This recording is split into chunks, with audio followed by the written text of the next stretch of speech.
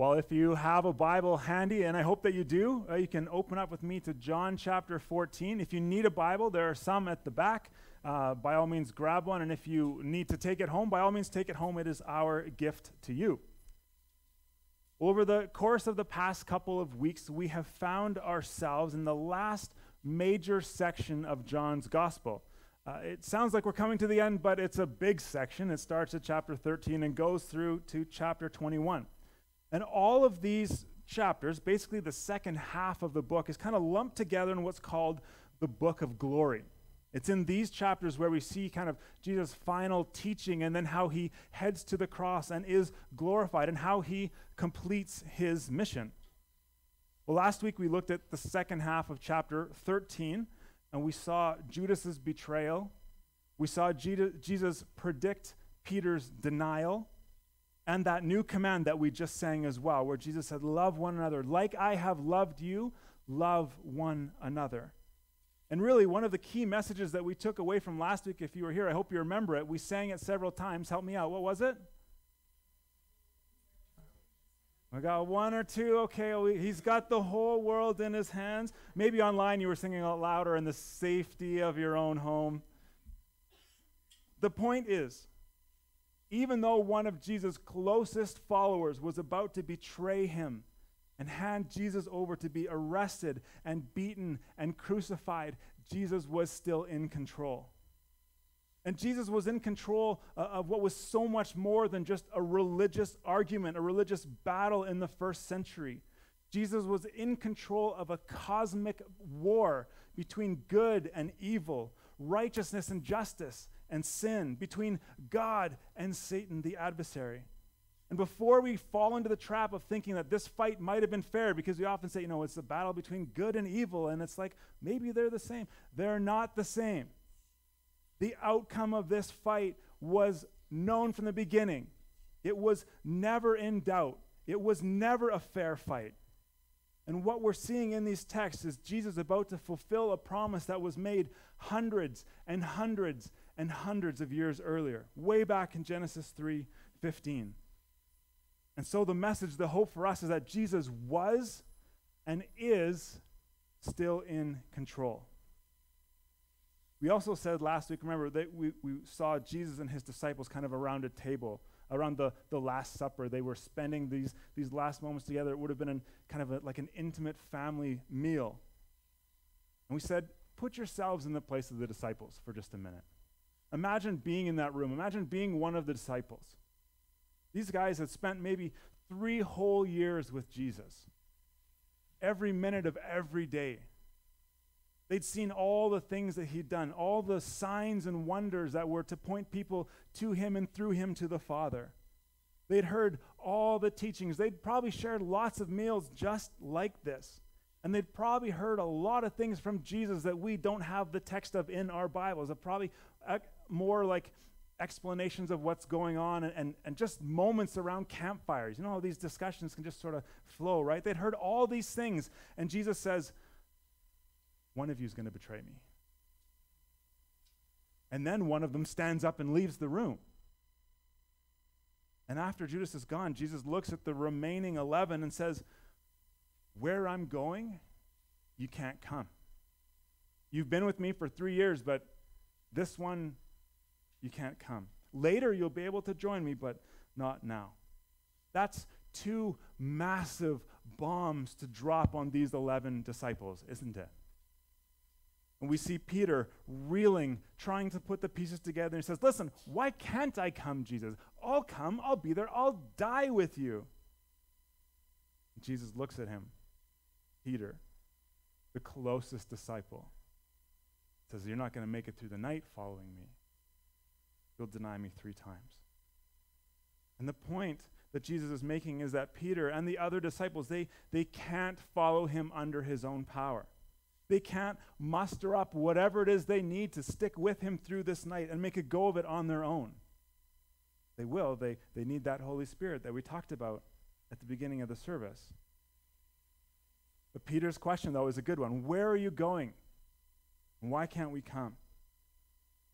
Well, Jesus understands, no doubt, where the disciples are coming with and all the things that are flowing through their minds. And he steps into what we know as chapter 14 and begins to speak, and he addresses these questions and the feelings that are, again, no doubt churning within the disciples. And I love how he opens up chapter 14. He says, "Don't let your hearts be troubled." I love this about Jesus. Jesus is the one in control, sure, but still facing the cross. He's the one who in just a couple hours will be so overcome by the emotional toll and the physical toll that he's anticipating and the spiritual reality of being separated from his Father for the first and only time ever, that he will sweat drops of blood. This is all the stuff that's on him, and he looks at these guys and says, "Boys, deep breaths. I've got this, and it's going to be okay." Look at the rest of the verse. He says, "Don't let your hearts be troubled. Believe in God and believe also in me." Or as other translations like the NIV say, "Trust in God and trust also in me." This is a saying. He's saying, listen, you guys, you're good Jews. You know that you can trust God. You have been trusting me so far. You've believed in God, and you have believed in the things I've done so far. Stay with it. Let me ask you, over the course of the last, let's pick 18 months or so, have things turned just a little upside down for you?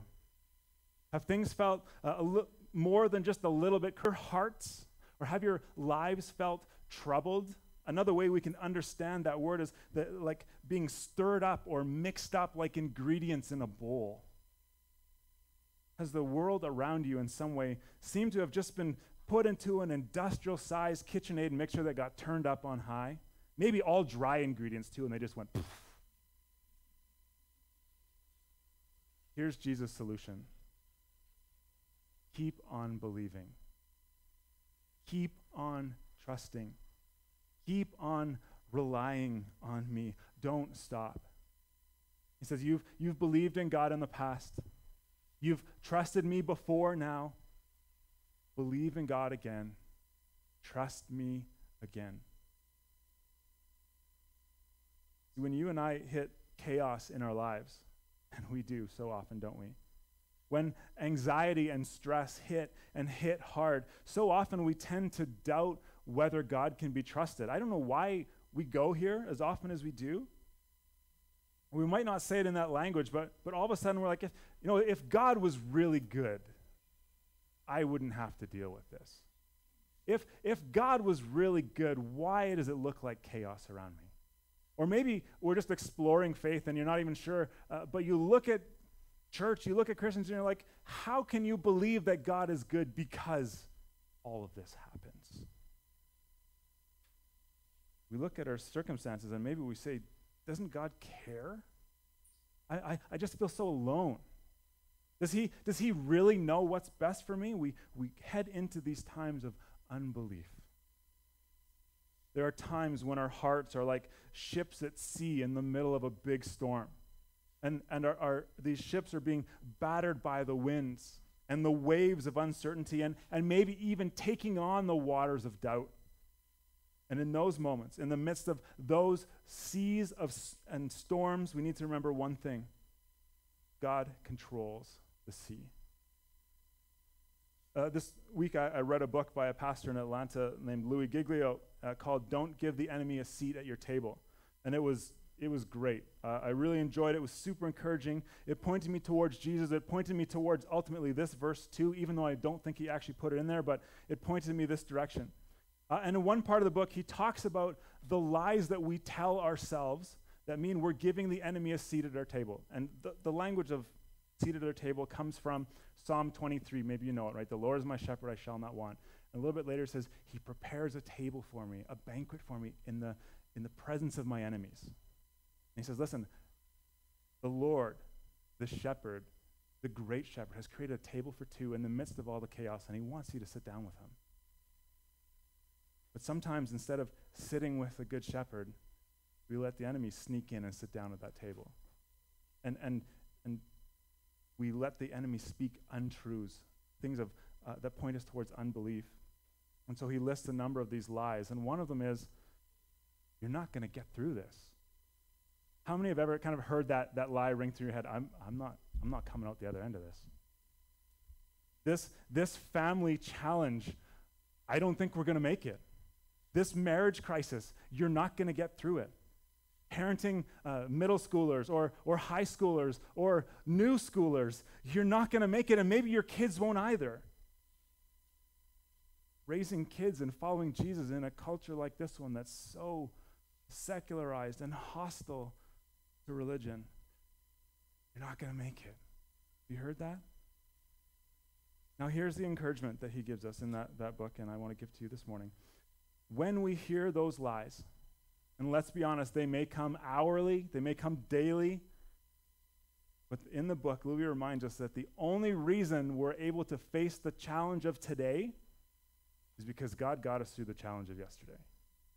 The only reason we can stand and face this thing is because God has been faithful in the past and has brought us to this point. Don't let your hearts be troubled. Believe in God. Believe also in me. One writer says, the antidote for the virus of anxiety is trust in Jesus. It's not emotions just trying to sort of muster up, okay, I can get through this. It's not experiences, okay, if I just hit this next high, it'll be okay. It's not others, but it's Jesus. If you've been around at Trinity for a while, do you remember last summer, we looked through the book of Habakkuk, just kind of as all the COVID stuff hit, we started there. It was a series we called Hope in the Dark. Do you remember how the book of Habakkuk goes? Well, it kind of opens up as God telling his prophet, listen, the people have walked away from me, and there's consequences for their actions. Judgment is coming on the people of Israel, and it's coming at the hands of the Babylonians. Ultimately, we know exile is coming. Things were not looking good at all. But look at how the book closes. Even though this storm of exile is coming, look what the prophet writes. Even though the fig trees have no blossoms. This is Habakkuk 3:17. And there are no grapes on the vines, even though the olive crop fails, the fields lie empty and barren. Even though the flocks die in the fields and the cattle barns are empty. I mean, come on, what's left? The crops failed. There's no figs. There's no olives. There's no grapes. The fields are empty. The flocks didn't make it. We've got nothing. Look what he says in verse 18. Yet I will rejoice in the Lord. I will be joyful in the God of my salvation. Not because things are good, but because God is good. We don't rejoice in the Lord because he's given us so much. We rejoice in the Lord because he's the Lord. And he finishes, the prophet does, saying, the sovereign Lord is my strength. He makes me as sure-footed as the deer, able to tread upon the heights. I think he's kind of saying, don't let your hearts be troubled. Believe in God and believe in Jesus. Obviously, the prophet didn't know of Jesus just yet. And I know that saying this, that putting this line on the screens and on the bottom of the screen if you're watching online might sound overly simplistic. And maybe you're saying, okay, preacher, that's easy for you. You're a pastor. Everything goes well for you, right? You have no idea what's going on in my life. And maybe you're right. Maybe I don't know the things that are going on in your life. But what I do know is this. So often, when my heart is troubled, the first thing I do is I try harder. The first place I go is to work harder, maybe try to earn my way through. Okay, if I can just muster up a solution to this thing and carry it through. If I read one more parenting book, my kids will turn out okay. If I read one more marriage book, maybe I'll have a better relationship. If I work harder, or I do the other thing, I just shut down and avoid it. Forget it. I'm just going to put on Netflix, and all my problems go away. Still watching? Still watching. And then, eventually, come to my senses, you know what? I can't do this. This is ridiculous. Turn to Jesus. I don't know if this has ever happened to you, but sometimes I get in a conversation with people, and it's a good conversation, and it's only after we've gone our separate ways, after the meal or the talk after church or whatever, and a little while later, maybe the next day, or I sit up, bolt up at night, I was like, I should have said that. Anyone else Did that happen to anyone else or just me? Okay. More hands there. That's good. Appreciate that. Well, I was having lunch with a friend this week, and we were catching up after what turned to be a busy and full and fast summer. All of a sudden, it's the kids are in school again. We talked about kind of where we went and what we did and caught up and how our families were and how things were looking for the fall. And it didn't take too long before we started talking about, the culture we're living in, the schools that our kids are going to, the realities of the political and the social climate all around us in the Bow Valley, and it's not that different from other places. And I think I can accurately say that our hearts were troubled. Things seemed stirred up, and we weren't really sure what to do in many of the situations that were no longer on the horizon. Someday we're gonna have to answer these questions. Someday this thing is gonna rise up. We're gonna have to deal with it. But instead of on the horizon, they're right in front of us now. Now, both of us were followers of Jesus. We're disciples. To get us into this language, right? And looking back on our conversation, especially in light of the sermon prep and God's working in my heart that took place in the rest of the week after that lunch, you know what I should have said? Don't let your heart be troubled. Believe in God. Believe in Jesus. I should have said, listen, brother, God's been good to us before, and he will be good to us again. He has carried our kids through hard things, and he will carry them through hard things again. He has sustained our marriages for the past 15 years, and he will for the next 15, and Lord willing, the next 15 after that, and maybe even the next 15 after that. And listen, God was at work in the Bow Valley long before you and I got here. He's going to be working here long after we're gone too. Just to be clear, I'm preaching these things to myself, even right now again. Believe in God. Trust in Jesus, listen to his voice, and do what he says. He's the one that will keep us anchored for the hours and days and weeks and years to come. In the midst of everything the disciples were facing, this first verse is just so beautiful. They're looking at the betrayal of one of their own. They're looking at Jesus saying he's leaving. And in the midst of the things that were right in front of them that they didn't know yet, Jesus' arrest and crucifixion and death, Jesus gave them this encouragement, this command. Trust me. Trust me, Jesus says. Trust me because I'm going away for a purpose. I've got this. It's under control. I'm not abandoning you. I'm not finished with you yet. And he continues and he says, here's why you can trust me. Now, if we read our Bible, we've got Bibles. If we look at it, there are dozens and dozens of reasons why we can trust God. The Christian faith, hear me when I say this, the Christian faith is not some anti-intellectual, turn off your brain, mindless jump into a dark chasm of confusion. Jesus said, I'm coming to shine a light in the world, to explain things, to show things to you, to give you clarity and confidence so that we can trust Jesus.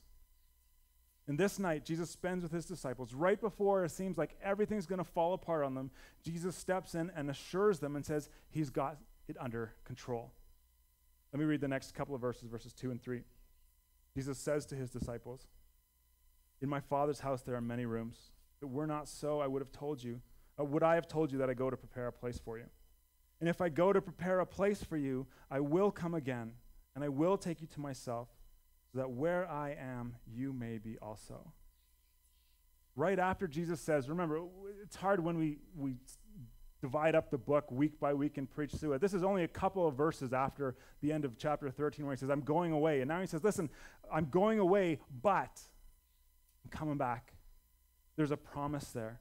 He's trying to instill a confidence in the disciples that will carry them through the next days. He tells them he's headed to his Father's house. Now think about this. Fathers maybe especially, or if you've got a father, I think that covers everyone. When a son goes back to a father's house, where is he going? Home. Jesus is going home. And what's he going to do, he says? Make a place for them, for us. He's saying that his home will be their home. This is new. Jesus is going to prepare for them a new, a different, a better home. We call this heaven, right? Heaven is a real place. It's not just some state of being or enlightenment. It's not something out of a science fiction novel, or it's not like, kids, give me one of these. It's not like Santa's workshop. Look at the words Jesus uses to describe it. Even here, it's a house. It's got rooms. Twice he says it's a place. This isn't some figment of our imagination, but it's something we can look forward to. C.S. Lewis writes this about heaven in his book, Mere Christianity. He says, creatures are not born with desires unless satisfaction for those desires exists. As a baby feels hunger, well, there's such a thing as food. A duckling wants to swim, well, there's such a thing as water. Humans feel sexual desire, and there's such a thing as sex. He says, if I find myself a desire which no experience in this world can satisfy, the most probable explanation is that I was made for another world. If none of my earthly pleasures satisfy it, that does not prove the universe a fraud. Probably, earthly pleasures were never meant to satisfy it, but only to arouse it, to suggest the real thing. There's a desire that this world just cannot fill, and it was never meant to. We read in the scripture that God has put eternity in our hearts. We have a desire within us for something more, that we can chase after whatever we want in this world, but it won't fully satisfy. There's a whole lot in the book of Hebrews a little bit later in our New Testament that describe this. One example is in Hebrews 11, where the writer talks about all these men and women of faith who are looking to a different kind of city. You're right. One whose architect and builder is God. They had their minds set on something more than what's here. Jesus is telling his disciples that there is such a city, one that's built for those who follow him. It's a place with many rooms, which doesn't just speak to the beauty or the size of the place, but Jesus is saying, I'm going to get this place ready for you, and there's enough room for anyone who wants to come. For everyone who will follow me, there is room. He's not talking about it just being some amazing superstructure, but it's about being home for the weary traveler. Anyone feeling a bit weary these days? I can tell you, Friday afternoon, not again. When the journey of our lives seems to turn up and down long and lonely and deserted, never-ending highways, Jesus promised that there's a destination, that there's a room prepared for you by the Master's own Son. Many years after this dinner, Peter's writing to the churches, and he addresses his readers, he addresses the church and his followers as those who are chosen, those who are living as exiles, those who are dispersed abroad. He's again reminding them that this world is not our home. We're not citizens of earth, we are instead citizens of heaven. As I was preparing this week, one commentary that I read reminded me of John Bunyan's classic work, The Pilgrim's Progress. Maybe you've given it a skim or a read or seen a play or however else. And it tells the fictional story of a man named Christian and his journey from the city of destruction to the celestial city. And along the way, he meets all sorts of different characters, some good, others less good. And his travels take him through all kinds of difficult places, but he's never at home until he gets home to that celestial city. Here's what it means for us today. As tempting as it is, as easy as it can be, don't waste your life trying to make your home here.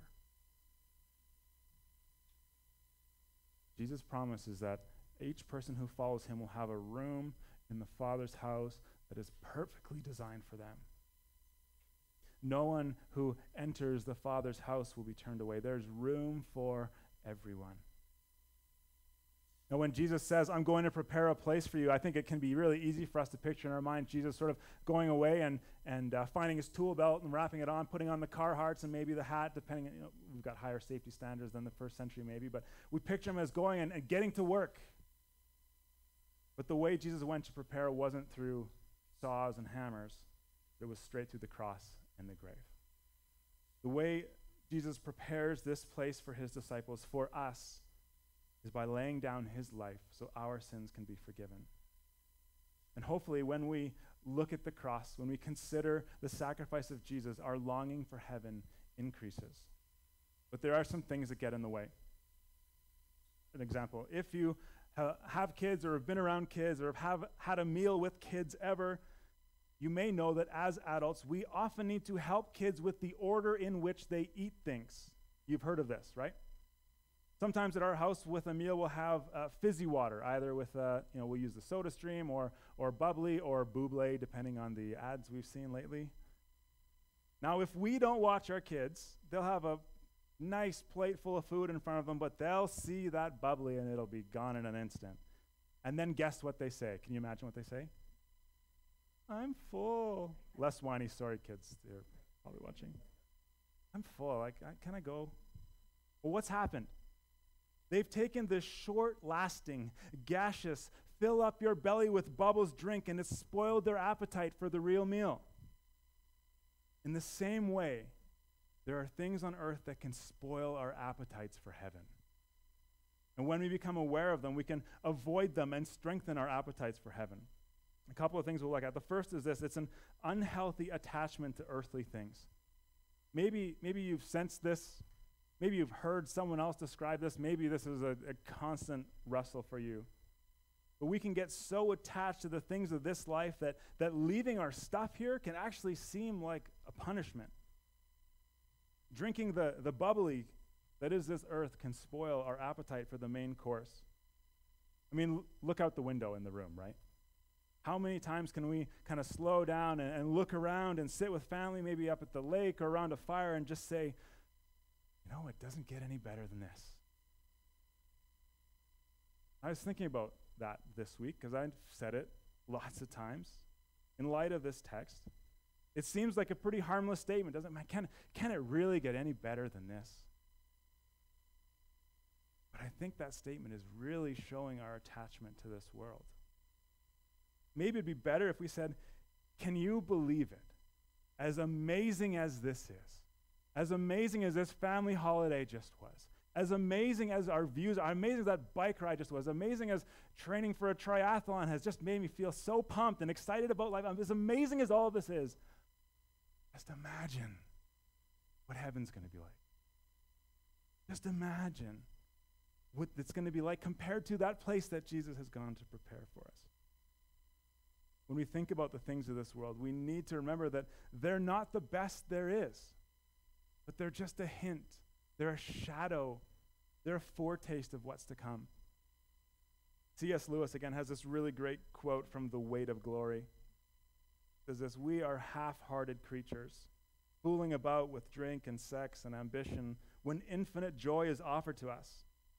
Like an ignorant child who wants to go on making mud pies in a slum because he cannot imagine what's meant by the offer of a holiday at sea. We are far too easily pleased. We can't allow earthly things to diminish our appetites for heaven. The second spoiler, and I think it's the last one for this morning, is actually a wrong perspective on Jesus and heaven because of that. Often we wrongly picture heaven as something out of one of those, maybe you remember from, it's a little while ago, an old Philadelphia cream cheese commercial, right? Where we all find ourselves sitting on the clouds, little extra weight, playing the harp, and just doing that for all of eternity. That doesn't sound nice. But heaven's not about that. Heaven's about Jesus. There's so many great pictures as we get to the end of Scripture and in Revelation of heaven being this place where we're with Jesus. That's what it's about. And so how we view heaven reflects how we view Jesus, and vice versa. How we view Jesus has an effect on how we view heaven. The higher we think of Jesus, the more we anticipate spending time with him, the more we'll look forward to heaven. And the less we think of Jesus. Again, maybe we don't want to use that language of, well, I actually don't think that high of Jesus, so I don't really think about heaven. But the less we think of Jesus, the less excited we'll be for heaven. If we think that we'll be bored by heaven, by our time with Jesus, we need to, and I need to, spend more time with him here on earth know who he really is, what he's really called us to, what he really wants for us. Spend more time with him here on earth. I love how Matt Carter wraps this passage up. I'll just leave it with us and then we'll pray. It says, Jesus gives living water. We talked about that a few weeks ago, earlier in the book, right? Jesus is the all-satisfying source of eternal refreshment. He's not profoundly happy himself, but he created happiness. Not only is he beautiful, but ugliness flees from his presence. Because heaven is not great because there's no sickness or death or pain. It's not great because the streets will be made of gold and every tear will be wiped away. All those things are true. But heaven is great because Jesus is. As Jesus makes this promise to his disciples, he doesn't promise the coolest bachelor pad in the sky where we can do whatever our hearts desire. Though heaven will comprise wonders we can barely imagine here on earth, the promise of heaven is that Jesus will be there. So he tells the disciples, if I go away and prepare a place for you, I will come again and take you to myself, so that where I am, you will be also. That's the promise.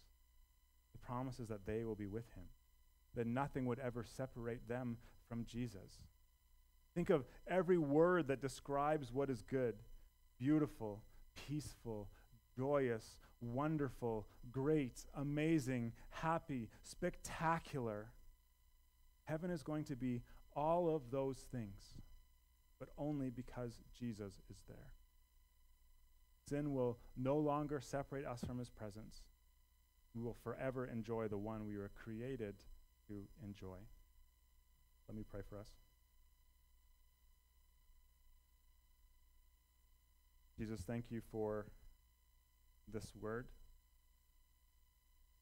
Thank you for your word. Thank you that you came those 2,000 years ago and you walked this earth. You became one of us. You, as the introduction to John says, you put on flesh and you moved in the neighborhood. And so we can look at how you related to God and to others and to yourself and ourselves, and we can learn how we should rightly relate to God and others and ourselves and creation itself. As hard as it would have been for those disciples to understand in that moment, we thank you that you went away, that you went to the cross. And on the cross, you took on the consequences for our unbelief, for the ways we say, maybe every hour, every day, I got this, God. I'll take care of it myself. And we go our own way. Thank you that you call us children. We follow you. That you invite us into the family. You call us sons and daughters, and that you have made a place for us in your Father. I pray that as we wrestle with this text this week and the implications, and as we look at where our hearts may be stirred up and where our hearts may be troubled and where we really struggle with belief and with trust, I thank you, Jesus, that you sent the Holy Spirit, the Comforter, the one to be with us, the one to teach us, to lead us and guide us towards you. I pray that this week we would spend more time with you, Jesus. We would hear more from you, and it would just build our anticipation of heaven when we get to spend every moment of every day with you. In your good name we pray.